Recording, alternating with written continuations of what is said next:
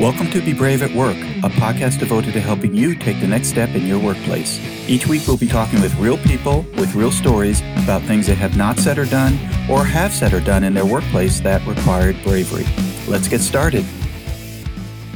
Hi everyone, this is Ed Everts, and I'm the founder and president of Excellius Leadership Development. Welcome to Be Brave at Work, a podcast devoted to helping you take the next step in your workplace. I hope you have listened to our past podcast conversations, and if you'd like to hear past episodes, go to BeBraveAtWork.com, subscribe to our podcast, and learn some valuable lessons about bravery at work.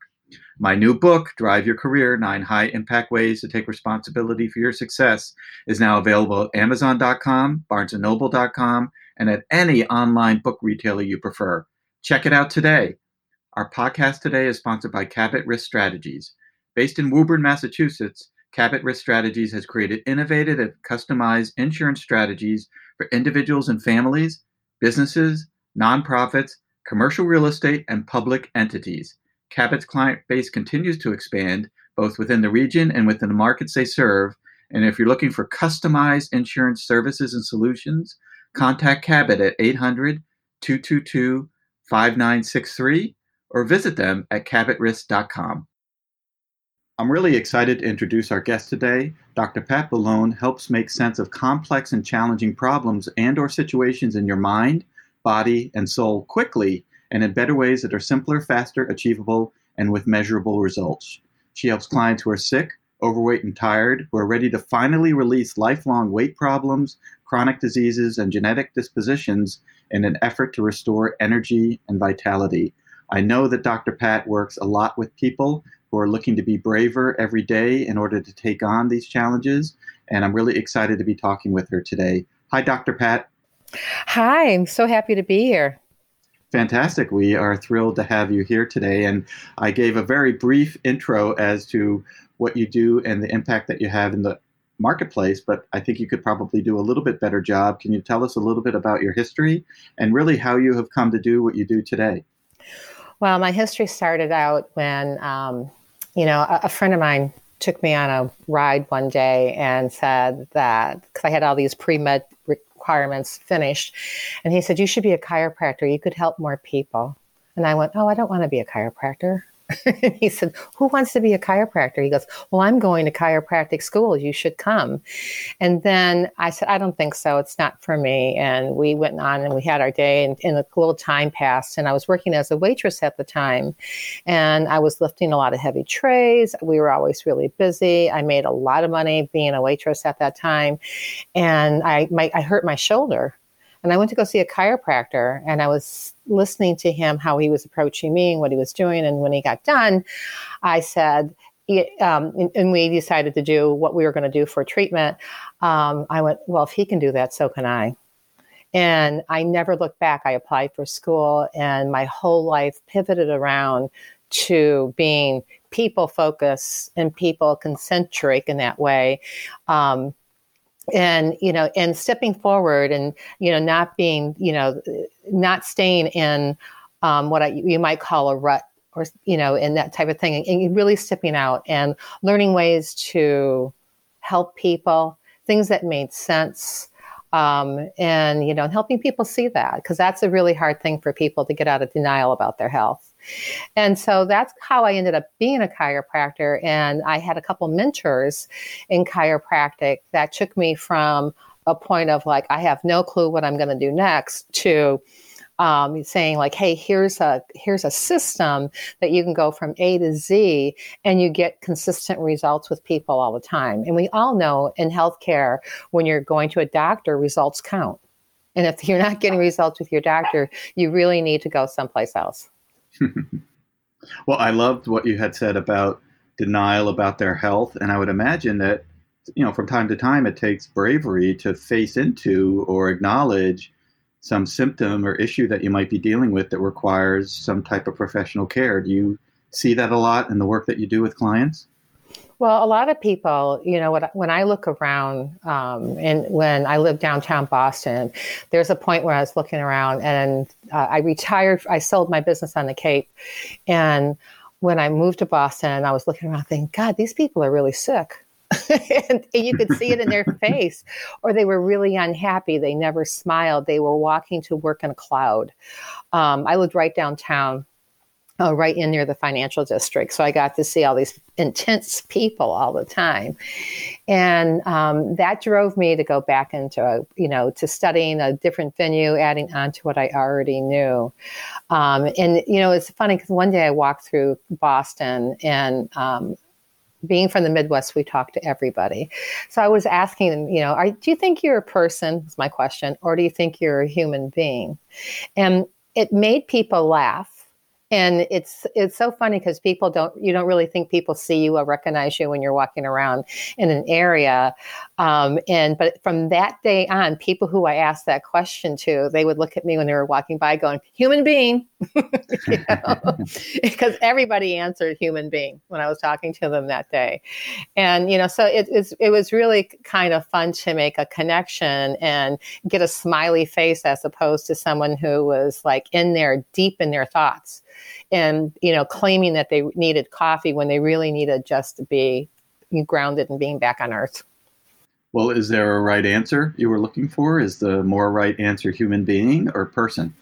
Well, my theory was I only asked when I was on my way to Brigham and Women's Hospital that day. I had a doctor's appointment, and I was asking people like all along the way too. And so when I left there, I looked at this guy. He was really cute. He was really handsome. And I said, "Hey, can I ask you a question?" He said, "Sure." I said, "Do you think you're a human being or do you think you're a person?" And he pondered. He had that ponder look. And then he said, "I'm both." And I went, "Really? You must be a medical doctor." And he was. Because, as a doctor, you have to, there's, and people know going to their medical doctor, they're like, have the white coat on, there's distance, and, they want to keep that space. As a chiropractor, we touch people's hands, their body, their back, their ankles. So our hands are on people's spines and, in a more caring way. So our connection with people is more, like on a human contact, whereas even if you have an orthopedic evaluation, who's ever doing it is very perfunctory, and there's no, I always, it's hard for me to find a medical doctor with a good sense of humor when they're working. They have great sense of humor when they're not working, but sometimes that connection and that humanness isn't there. Yeah, and I loved your observation as well about your observation of other people and their face and how what their face looked like could infer certain realities for you. This is similar advice that I give people who are in career transition about getting the negativity out of their head when they're interviewing, because if you're bummed out or distracted, people will notice. And that's not something you want people to notice, certainly not in an interview. You want them to feel you're engaged and excited, not distracted and depressed. And so I think it is something that you can kind of see and experience in others. Right. Well, sometimes I had a procedure in my office for an in-house procedure. And so when we had different workstations, I had my workstation, the front desk, the insurance part, and, and another room that did filing and that type of thing. And we had this rock that I found on the beach one day, and I named it the Rock. And so the procedure is that if you saw somebody that wasn't on purpose, with intention and focus, when they were working, you could go take that rock and just put it in their workstation. They could go find someone to cover for them for like 10 minutes, and they could go outside, go hug a tree, go sing a song, do a headstand, whatever it took to go get back in your body so that they could leave whatever was going on outside the door. And they could focus at 150% or 100% as much as possible on what they're doing in the moment. Well, I love that. And certainly some of the takeaways that we hope people get by listening to our podcast are activities, things that you can do in order to be braver in the workplace. So you have worked with thousands of people over the years, Dr. Pat, and I would wonder, what are words or phrases that you think of when you think about bravery at work? Well, one of the things is, I think that phrase, walking in somebody else's shoes. is an important phrase when you're coming from a physician point of view, because when you're asking people questions and you're trying to ascertain right side, left side information, sometimes there's hidden things that are underneath that you don't really, that you can intrinsically pick up on, but you don't necessarily always ask about. I ask. That's my bravery moment, because I ask people, it's like, so what's really going on? And sometimes I just close my file, because we were taking hand notes at that time. I closed my file and I said, like, tell me what's really going on. And I had a chart in my room that this woman was looking at one time. And when I came in, she was crying. And I said, what's the matter? And, and it would have, areas of the body and different like symptoms that can be associated with that. And she goes, I have everything up there. And she was just having a very low day. I just closed my book and I said, forget the adjustment. Let's have a mental adjustment. So, excuse me. So what we talked about was like, it's impossible to have everything up there because you wouldn't be here having the conversation, and also people forget to have humor, and be brave enough to have humor. I can remember a guy who I was working on, there's a bakery next door. So when they were baking, my whole office smelled like the bakery. And so when I was holding a trigger point, trying to get it to release on this guy, I asked him, could you, I said, I go, what do you think they're cooking over there and baking? I said, you think, pain au chocolat, you think just bread, or do you think that they're doing donuts? And he said, what does that have to do with my healthcare? I said, everything. I said, you are so focused on what you're going to do 5 minutes from now. I need to hear you to be here now. And he said, no one's ever talked to me that way before in a doctor's office. I said, well, you want to get a certain, outcome. I have to get you to that outcome. I need you to work with me. I said, be here now. You can think about whatever you're going to think about when you go back out the door. It's just not going to matter until you get that far. And there's nothing you can do about that anyway until you get that far. And he's going, Dr. Pat, where did you get your sense of humor? I said, I don't know. Just thinking. So I was waiting for him just to get up and bolt out the door and say, I'm never coming back. But, I go, you got, it was a pivot point for him and a turning point for him as he realized that there was nothing he could do about. And thoughts are so damaging. They can undo anything that you do, and for the foods that you eat, and getting rid of toxins. You can do all those things perfectly. You can go to the chiropractor and you can get alignment. But if your thoughts aren't on the table and you can have them handled so that at night you're going, that thought's coming up. I'm just going to write it down and I'll get to it tomorrow, because it's not going to there's nothing I can do about it now. Or if there is something that you could do about it now, go do it. And then go back to bed, because then you go back to bed with a peace of mind. Well, I love the piece of advice that you gave to start that perspective, Dr. Pat, which is the need to walk in other people's shoes. I think anybody who is looking to be braver in the workplace needs to include in their bravery model, what will the impact be to the person that I'm speaking to? What are the various ways that they might go and what they hear? Because oftentimes bravery is saying something that needs to be said that no one has said.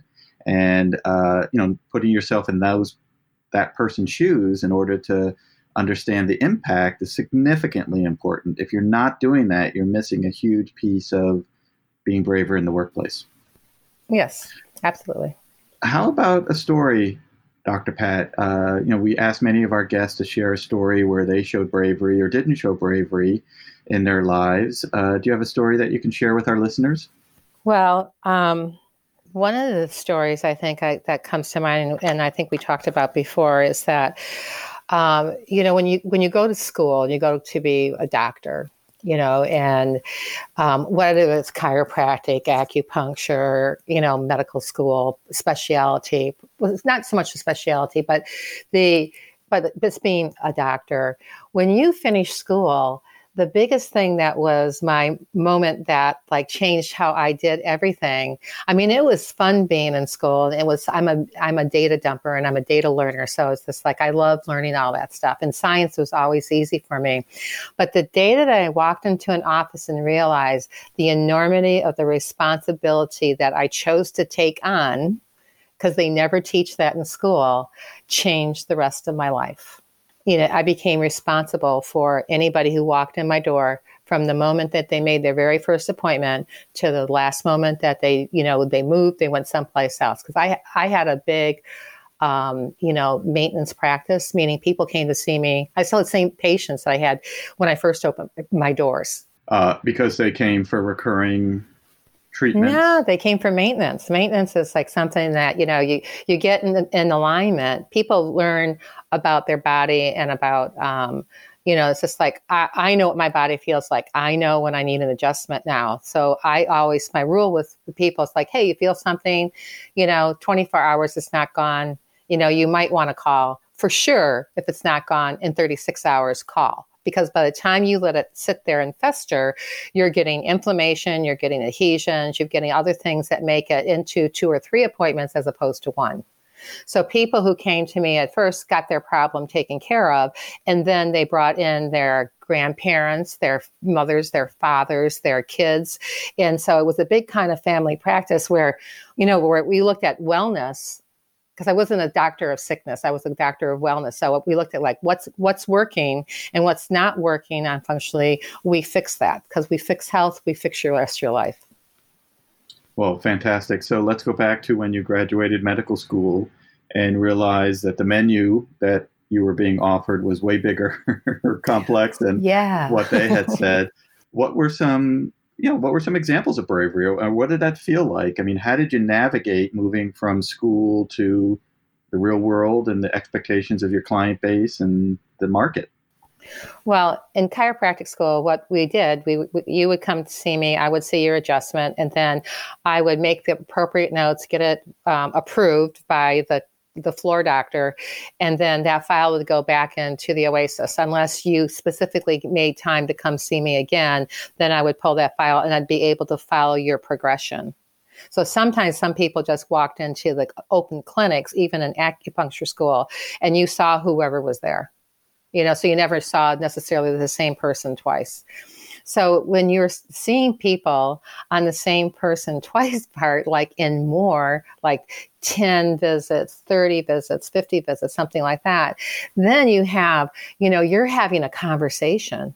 Like, I know who you went out with on Saturday night. And I know, sometimes what you ate for dinner. It's just like, and I saw your kid out. Did you know your kid was downtown? Kind of thing, because it was so small. When I went, and people were always watching me. On Cape Cod, it was very small, especially at that time. So if I went out to dinner, the next day people would be in my office saying to me, Dr. Pat, I saw you at the sushi bar last night. I didn't know you liked sushi. And was that a romantic interest you were with? I mean, people knew everything that you did. So it was really important to be accountable for hey, this is where you're at, this is where we're going, and really make concise plans that people could follow. And people had I always used to say in my office, because I wanted to have a really intense level of communication with people, but on a very, very passive way. I always said, this house is my house, and this house is your house. You can say whatever you want to say to me in this room, it will never get past the doors. And it gave people an opportunity to really let their hair down and, and be present in the moment so that they could get my very best from me and then move on forward. I had a lot of my practice on the Cape was pretty much all referral based. Well, it sounds like a lot of what you're describing is moving from kind of the tactical experience you may have had clinically to relationship building. It was. Right. It was. There was communication. I did a lot of extracurricular studying on my own about ways people communicate. So I paid very close attention to if somebody was a pictorial learner.